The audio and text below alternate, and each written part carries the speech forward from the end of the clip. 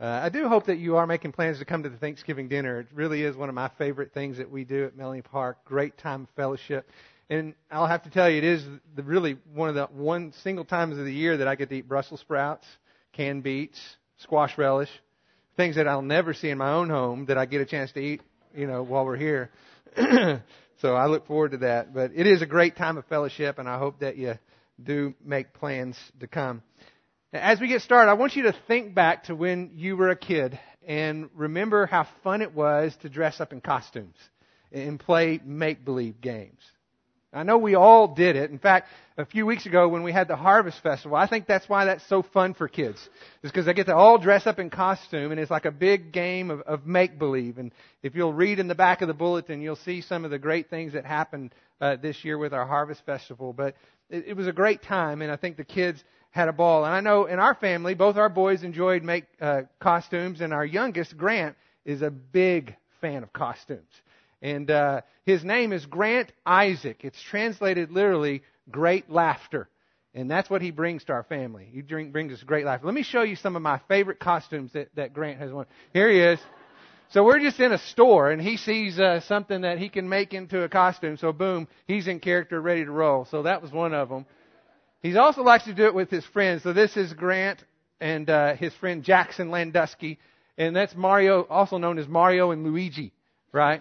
And they have swimming noodles as lightsabers. So there's a little bit of confusion there. But anyway, the next one I think actually shows, there they are, the Clone Troopers and Boba Fett. I believe that's right. I don't know if I've got that exactly right. But again, you can see we've got the laser gun and the 6-shooter. Because you never know which one you might need. And just to make sure you understand that I want to include everybody, this next one shows Grant with Sweet Sarah Haverdink, also known as a pirate, right? And that was at Grant's birthday party. The next one is one of my favorites. Isn't that good? This was duct tape day at school. And he came up with this whole thing himself. He had the duct tape bow tie and made glasses and the whole shooting match. So that was pretty fun. Let's look at the next one. This is the scientist, and so he's got his lab coat on. And let's see, I think there's one or two more. This is for our senior saints in the congregation. This is Graham going, and this is his breakdance outfit. He can bust a move in that, so that's pretty good. And I think this is from when we were in D.C., and he wanted to be an astronaut, so this is from D.C. And I think the last one is backpacking. This isn't really a costume. I just like the picture. So, but we all remember how fun it was as we were kids to dress up in costume and play games of make-believe. Because when we put that costume on, we kind of entered into that world and we assumed the role of that character. Well, last week, Paul instructed us to lay aside the old self. And this week, as we will see this morning, he'll talk about putting on the new self. The language he uses literally talks about taking off and putting on clothes. And that's why if you have an NIV and you look at verse 12, it says, clothe yourselves. And it gives some examples of things that we are to wear.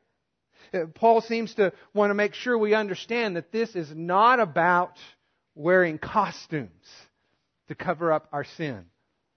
This is about putting on a new heavenly wardrobe to replace your old worldly garments, where that outward appearance reflects the inward change that takes place because of the work of the Holy Spirit in your life. It's as we said in verse 10, this idea of being renewed into the image of Christ so that your life increasingly over time reflects His attributes. That's who you are. And that's what Paul will walk us through this morning. So let's take some time to pray before we look at that together.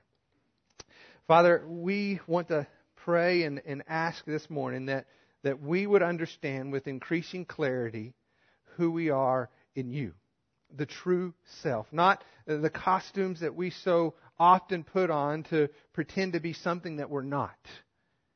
But Father, we want to understand who we are because of who you are in us and what you've called us to in the life we are to live through the power and work of the Holy Spirit.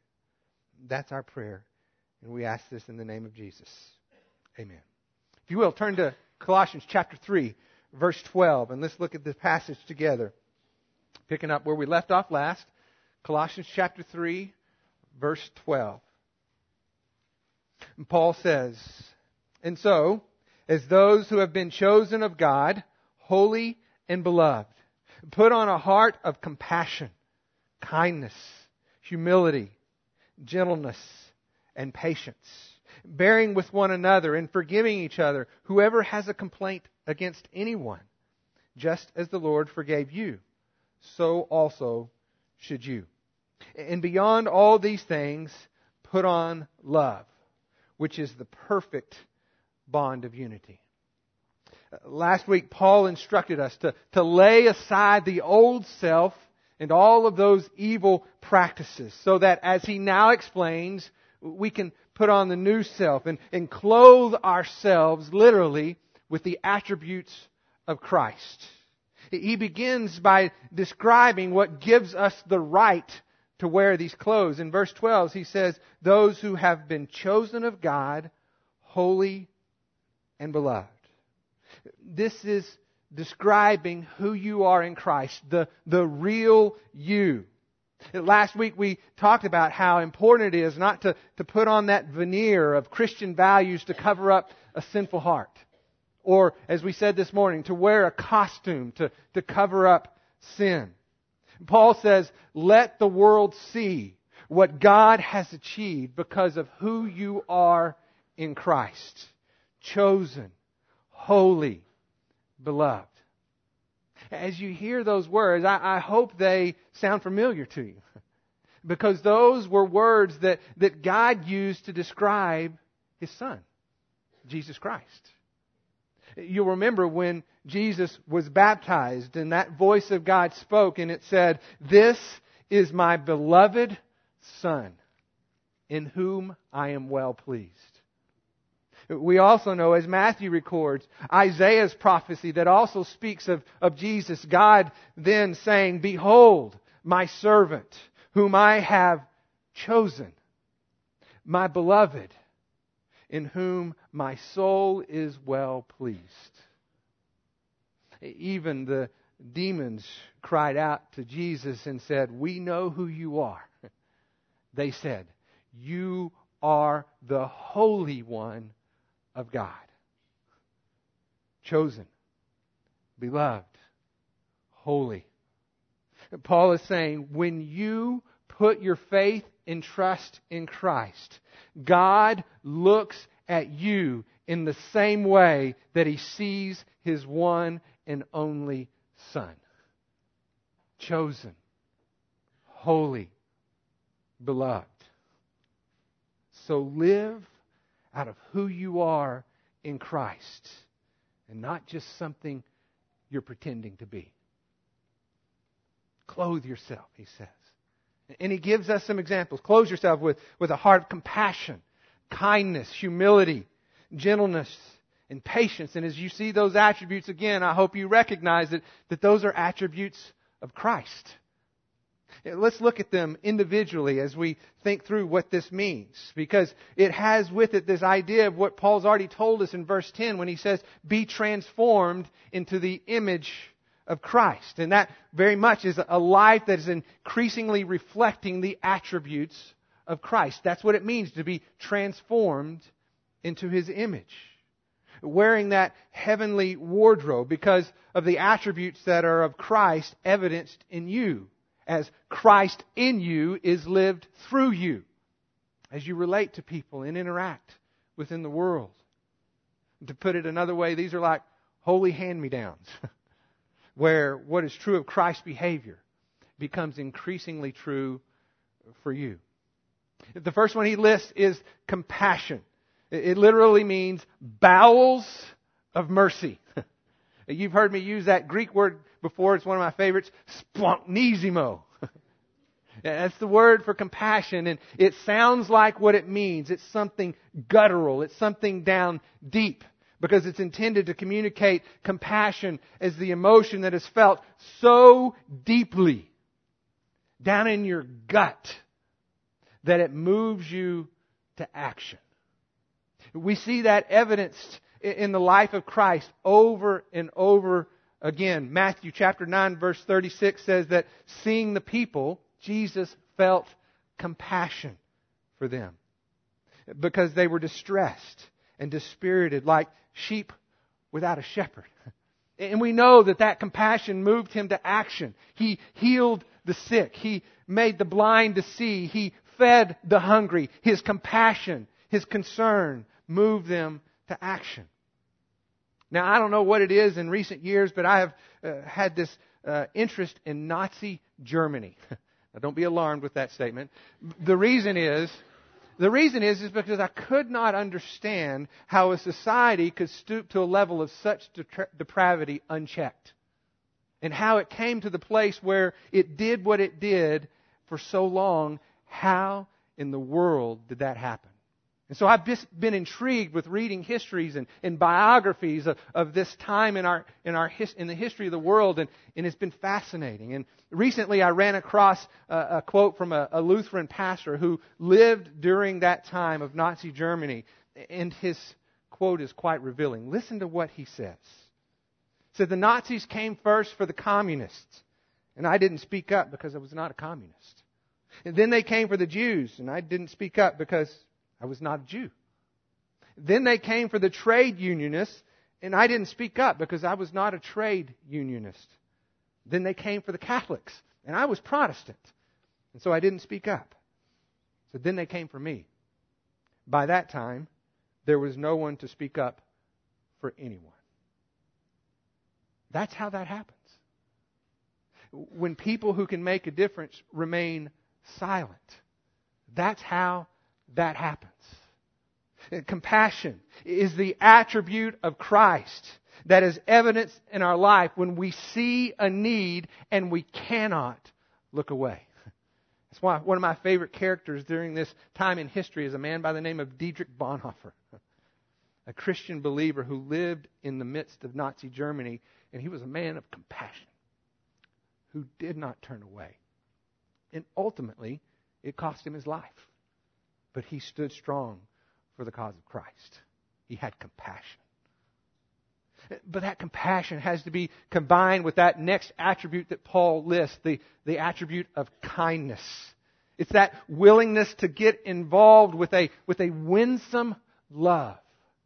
The passage that comes to mind for me is Romans 2:4 that says that it is the kindness of God that leads us to repentance.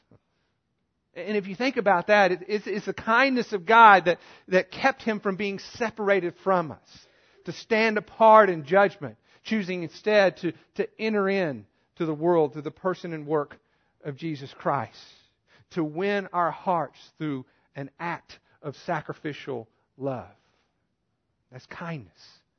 He is the visible image of the invisible God, and in Him we see these attributes of kindness and gentleness, slow to anger, unfailing in compassion. It's that same kindness of Christ that is evidenced in our life when we're willing to give blessings in response to insults, when we're patient when wronged, entering into the lives of others who may not reciprocate with that same heart of kindness. There was a quote that I ran across from Martin Luther that absolutely convicted the socks off me, and I didn't want to do that alone, so I'm going to share it with you this morning. It says this: listen closely as it relates to kindness and being involved. He said, "The kingdom is to be in the midst of your enemies. And he who will not suffer this does not want to be of the kingdom of Christ. He wants to be among friends, to sit among roses and lilies, not with the bad people, but with the devout people." Listen to what he says next. "Oh, you blasphemers and betrayers of Christ. If Christ had done what you are doing, who would have ever been spared?" If Christ were to have done what you are doing, who would have ever been spared? and compassion and kindness is combined, is that willingness to get involved with a winsome love, an unwillingness to look away. But we can't do that if we're in it for ourselves. Because it's a lot easier to look away when this is all about me. It's only when we care for the needs of others is more important than our own that we begin to get involved. And that's why that next attribute of humility is so important. It's a willingness to put aside our personal needs for the sake of someone else. The picture that immediately comes to mind for me, and I'm sure for you as well, is that image of Jesus stooping, putting on the towel, and then washing the disciples' feet. The King of Kings, assuming the role of a servant, so that we might understand how we are called to serve the King. Because what does He tell us? Go and do as you have seen. Do as I do. If you would turn to Ephesians chapter 1, just a few books over to the left of Colossians. Ephesians chapter 4. So much of what you see in Ephesians and Colossians echoes each other. And look at chapter 4, verse 1, where Paul writes. He says, I, therefore, the prisoner of the Lord, entreat you to walk in a manner worthy of the Lord, worthy of the calling with which you have been called, with all humility and gentleness, with patience, showing forbearance to one another in love. And why? To be diligent, to preserve the unity of the Spirit in the bond of peace. When I think about this idea of humility within the context of the body of Christ, I think about our decision to put aside our personal rights in order to preserve spiritual unity. It's that attitude that says, I'm not in this primarily for myself. I'm considering the needs of others as more important than my own for the glory of the King in whom I serve. That's the heart of humility. But we all know when we think about assuming that kind of role as we relate to other people, it's not easy, is it? This is a difficult thing. And that's why that next attribute is so significant, because it's the attribute of gentleness. And gentleness very literally means strength under control. What comes to mind to me, and an image that is often used, is the power of a horse. If you've ever been to the horse races, you know that before they're walking around, they're gentle, they're just moving slowly. But when you open those gates and that power is unleashed, it is amazing to see what was within them that was held in control. And that's what this idea is to bring with us, is that strength under control. There's a passage in Matthew 11:28 that says, Come unto me, Jesus speaking, come unto me, all you are weary and heavy laden, and I will give you rest. And take my yoke upon me and learn from me, Jesus says. And here's why. He says, because I am gentle and humble of heart. It takes great strength to consider the needs of someone else as more important than your own. Great strength to give blessing in response to insult. Great strength to be patient when wronged. And the other reason I think that he talks about getting rest when we come to Him is because Jesus helps us understand what burdens are ours to carry and those that which are not. To understand that when we are insulted because of our faith, that we are not to take that personally, because we are not the ones who have offended them. It is the name of Christ that we stand for. Be humble. And finally, usually the attribute that is listed last is, of course, what? Patience. We had to wait to get to it. And patience is that willingness to wait without abandoning hope. There's a great passage in 1 Timothy. If you would turn to 1 Timothy chapter 1. 1 Timothy chapter 1. This is Paul speaking again and describing to his son in the faith, Timothy, about the patience of God. And listen to what he says as he applies it to his life. Verse 15. He says, It is a trustworthy statement deserving full acceptance that Christ Jesus came into the world to save sinners, among whom I, Paul, am foremost of all. And yet, for this reason, I found mercy. And here's the reason. In order that in me, as the foremost, Jesus Christ might demonstrate His perfect patience as an example for those who would believe in Him for eternal life. Paul looks at his own life and he says, look, I was not even heading in the right direction. I was not moving closer to Christ. In fact, I was on the path of destroying those who had chosen to follow the one that I did not believe was the Messiah. That's where I was going. And yet, God intervened as the person of Jesus Christ literally stood in His path and revealed Himself to what would then become one of the most significant apostles to speak the words that we read on mornings like this because of the patience of God. We need to understand that God's perspective when it comes to patience is a matter of timing and not a matter of time. Because we know in Scripture, Peter says that one day is 1,000 years, and 1,000 years is one day. And when we understand what it means to have the patience of God, we won't lose patience. Because we believe that nothing is outside the hope of God's powerful redemption. And so we can wait and put our trust in Him. Clothe yourselves with the attributes of Christ so that Christ in you is seen through you. You are the hands and feet of Jesus as you care enough to get involved in the lives of those around you. Humbly serving the needs of others is more important than your own. Patiently pursuing without abandoning hope because you personally understand the power of God's redemptive work through the Holy Spirit for those who trust in Him. There's a British pastor by the name of Reverend White who said a very simple but profound statement when he said, when the bucket you carry is full, your feet will always get wet. Think about that.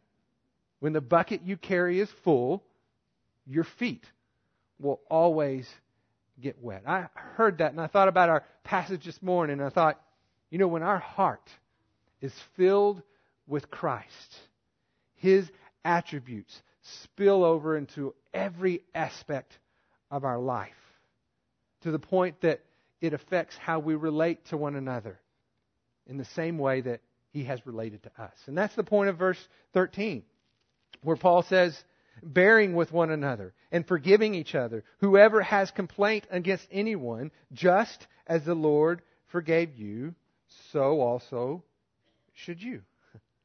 He begins by instructing us to bear with one another. And that thought has the idea here that there's no offense implied.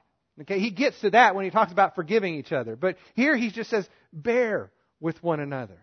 I believe he wants us to understand the importance of living in peace with those who are not like us, who don't do things exactly like we do, but who share our faith in Jesus Christ. This is unity without uniformity. It's the idea that we've already looked at in Philippians chapter 4, where we are to have forbearance with one another, putting aside our own personal pride to live in a way that benefits someone else. But the reality is that when two or more are gathered, there will be conflict. There will be opportunities to demonstrate forgiveness. And he tells us to forgive as Christ has forgiven you. So would it make sense for us to just take a minute to consider what that forgiveness looks like? And as I did that, I felt like there were 4 key things that represent the attributes of Christ's forgiveness of us. And the first one is this. It was the offended party, God, who took the initiative. You remember that passage in Romans chapter 5, verse 8 that says, God demonstrated His love for us in that while we were yet sinners, Christ died for us. We've looked at that passage in Ephesians. It says we were dead in our trespasses and sins. Dead people don't move. God moved first. He took the initiative. That's the way His forgiveness works. We also see from Christ's example that it was unearned. You all know the passage in Ephesians chapter 2, verse 8 and 9 that says, by grace you have been saved through faith. And that not of yourselves, it is the gift from God. And not as a result of works that anyone should boast. The forgiveness of Christ was initiated by God and unearned by us. And it's unconditional. The passage that I think of is Romans chapter 6, verse 23 that says the wages of sin is death. But what? The free gift. You didn't pay for it. Christ did. But through faith, it is given to you that which He accomplished on your behalf. So the offended party took the initiative. It was unearned. It was unconditional. And then as we've already seen in Colossians chapter 2, verse 13, it says, He has forgiven us all our sins. His forgiveness is unlimited. Past, present, and future. That is the example of Christ that we are then called to follow. The offended party taking the initiative, not waiting for it to be earned, but giving it in love. Making it unconditional, so there's no strings attached. And ensuring that it is unlimited, so that you don't hold a grudge. That's what we are called to do. There's a parable that speaks to this that always hits me. If you will, turn to Matthew chapter 18. Romans chapter 18. Not Romans. Matthew chapter 18. Sorry. Matthew chapter 18.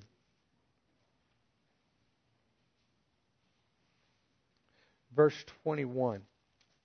And I want you to listen to this in light of the forgiveness that we are called to follow.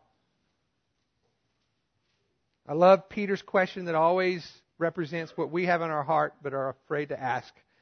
And Peter came out and said to Jesus, Lord, how often shall my brother sin against me and I forgive him? He's being generous. Up to 7 times? Jesus said, I do not say up to 7 times, but up to 70 times 7. For this reason, he gives this parable. The kingdom of heaven may be compared to a certain king who wished to settle accounts with his slaves. And when he had begun to settle them, there was brought to him one who owed him 10,000 talents. Let me equate that for you. That's several $1 million, even some suggestions up to $1 billion. The reason that I believe Jesus chose that amount is because it was a figure that he could never, ever, ever possibly repay. Okay? That's the reason he gave that number. He could never, ever possibly repay it. But since he did not have the means to repay, and I would add, nor would he ever, his Lord commanded him to be sold, along with his wife and children and all that he had, and repayment to be made. The slave, therefore, falling down, prostrated himself before him, saying, have patience with me, and I will repay you everything. No, he won't, because he can't. And then the Lord of the slave felt compassion. He's moved to action, released him, and forgave him his debt. That's important, because the man could not have possibly repaid him. The only way that he would get out from underneath it is if it was relinquished by the owner, forgiven the debt. But then this same slave went out and found one of his fellow slaves who owed him 100 denarii. That's 1 day's wage. 1 day's wage. Look at what he does. He seized him, began to choke him, saying, pay back what you owe. So his fellow slave fell down and began to entreat him, saying, have patience with me, and I will repay you. The exact same statement as we read before. But he was unwilling, however, and went and threw him in prison until he should pay back what he owed. Now that doesn't make sense. How can he pay back what he owes if he's in prison? He was going to be indebted for life. So when his fellow slaves saw what had happened, they were deeply grieved and came to report to their Lord all that had happened. Then summoning him, his Lord said to him, you wicked slave, I forgave you all that debt because you entreated me. Should you not also have had mercy on your fellow slave, even as I had mercy on you? And then his Lord was moved to anger, handed him over to the torturers until he should repay all that he was owed him, which would be never. so shall my heavenly Father also do to you if each of you does not forgive your brother from your heart. The point here is what Paul is trying to tell us in Colossians. We are to forgive as Christ has forgiven us. And we can only appreciate the significance of what He's asking us to do when we understand the magnitude of His forgiveness of us. A debt we could not have possibly repaid. There was no way. And He forgave it. We read in Colossians that He canceled the certificate of debt. Then why in the world, like that slave, would we turn around and refuse to forgive others for something so small in comparison to something so great? Forgive as you have been forgiven. And take off the old, put on the new, so that Christ's forgiveness will spill over into every aspect of your life and the relationships that you have with others as the Holy Spirit transforms you into the image of His Son. Clothe yourself with the attributes of Christ, demonstrating His heart of forgiveness, and then girding yourself with love. That's what he says in verse 14 of our passage. He says, and beyond all these things, put on love, which is the perfect bond of unity. I think of putting all these clothes that he's telling us to clothe ourselves in, these attributes of Christ, and then love is like the belt that we put on that holds everything in place, secures it so that it can function as it's intended. When I was looking at this passage, I was looking at some of the original language, and I recognized the word for bond. It was syndesmos. And I looked back and I thought, I remember that from, I had to go way back in the vault, but back in the vault there was a word in physical therapy school, syndesmosis. I couldn't remember exactly what it was, so I called Carrie and I said, remind me again what syndesmosis is. He said, oh yeah, he says that's that really strong ligament that holds bones together. One example is the ligament between your fibula and your ankle. It's so strong because it's what is necessary to keep those secure so that the foot can function as it's intended, and it's what essentially enables you to walk. I thought, yeah, that's right. I remember that. And it just reminded me that that's what the bond of love does within the body of Christ. It allows us to function with a purpose by holding us together. Very literally, love is the bond that leads to perfect unity. Now, I don't want you to turn there because I'm going to, and I want you to listen. And I want you to listen to these words of Jesus spoken right before His crucifixion in His final prayer as He had you and I in mind, and listen carefully to what He says. He says in chapter 17, verse 20, I do not ask on behalf of these alone, speaking of His disciples, but for those also who believe in me through their word. That's you. And this is what He says. That they may be one, even as you, Father, are in me, and I in you. That they may be in us, that the world may believe that you sent me. And the glory which you have given me, I have given to them, that they may be one, just as we are one. I and them, and you and me, and they may be perfected in unity, that the world may know that you sent me, and that you love them as you loved me. See, that tells us that bond of unity through that belt of love, holding the garments of the attributes of Christ, are intended to bring glory to His name. That is our purpose. That the world may believe that Jesus was the Savior who was sent for the forgiveness of our sins. He has created His body, fit us together so that we might reveal His attributes to the world in a way that has taken place because we are being renewed into the image of His Son by the work of His Spirit, sharpening each other as iron sharpens iron to the praise and glory of His name, so that the world may know that Jesus is our Savior and that forgiveness is found only in Him. He is our only hope. Now, as we think about this passage and consider what Paul is instructing us to do, to put aside the old and to put on the new, I think this is really important for all of us in kind of this post-election haze. There's a lot that went on in the last few weeks, isn't there? And there's a lot that's occupying our mind as we consider what our future holds and what may be in store for us. In addition to what we saw all throughout the elections, there were some that were significant within our culture. 2 more states passed ballot measures for same-sex marriage. 2 states passed ballot measures to approve recreational use of marijuana. I never, in my wildest dreams, thought I would ever see that day. Our national debt is $17 billion. Violent crimes over the last year in the United States alone increased up to 20%. Our world is filled with wars and rumors of wars. I received something just this morning from Joel Rosenberg, who's in Israel as a believer, speaking to people in Israel. And while he's there today, this morning, there were 60 rockets that came over from the Gaza Strip. Libya has moved tanks into that area for the first time since 1973. All across the globe, there are wars and rumors of wars.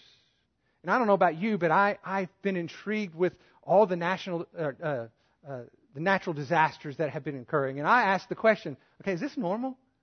Or is this more than normal? Am I just paying attention more, or is this really excessive? And so I went and did a little research and found something from the National Oceanic and Atmospheric Administration that said that our patterns that we are currently seeing are the most extreme on record. The trajectory of our world is not going in the right direction. But here's the good news, and I want you to listen to this. Maybe this is what needs to happen for the Church of Jesus Christ to come alive. Because I believe we have been lulled to sleep. It is increasingly clear that we cannot, nor should we have ever expected, our government to solve the moral and ethical problems of our society. They don't have the answer. But the Church of Jesus Christ does. And it is important that the church no longer remains silent. It's time for us to live our lives as Paul is describing, where the excellencies of Christ are seen in us and through us and in our relationships, so that everything we do gives glory to Christ. I want us to take to heart the words of that Lutheran pastor. Because if we remain silent too long, eventually there will be no one left to speak. The church needs to come alive. We must be willing to enter in. And hear me on this. This is not about getting more people into the church. This is about getting the church into the lives of more people. Willing to enter in with the attributes of Christ, because you are chosen, holy, and beloved. You are held together as a body of Christ through a unity of faith, called not to pass laws, but to change lives through the gospel of Jesus Christ. That is our mission. Living our lives as evidence of God's transforming power. I am unashamed, and I tell you with great conviction, that Jesus Christ is our only hope. If we don't turn to Him in a heart of complete and unconditional surrender, then what he said in chapter 3, verse 6 will in fact be the case, where Paul writes, "For it is on account of these things," speaking of the immorality, impurity, passion, all the things that we see plaguing our world, he says, on account of these things, the wrath of God will come. It is a promise. I'm only telling you what it says. Our only hope is the saving message of Jesus Christ, lived through the lives of His disciples. Spiritual revival begins with transformed lives. When the attributes of Christ in you are seen through you as you relate to those around you.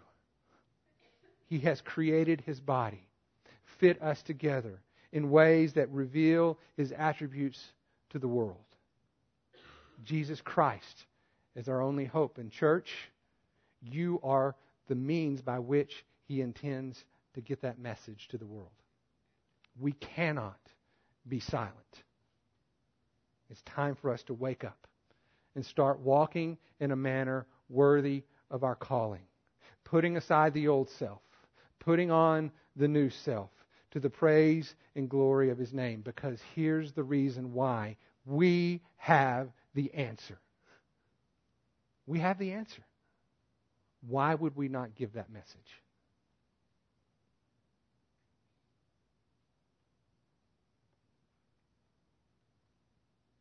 Let's pray.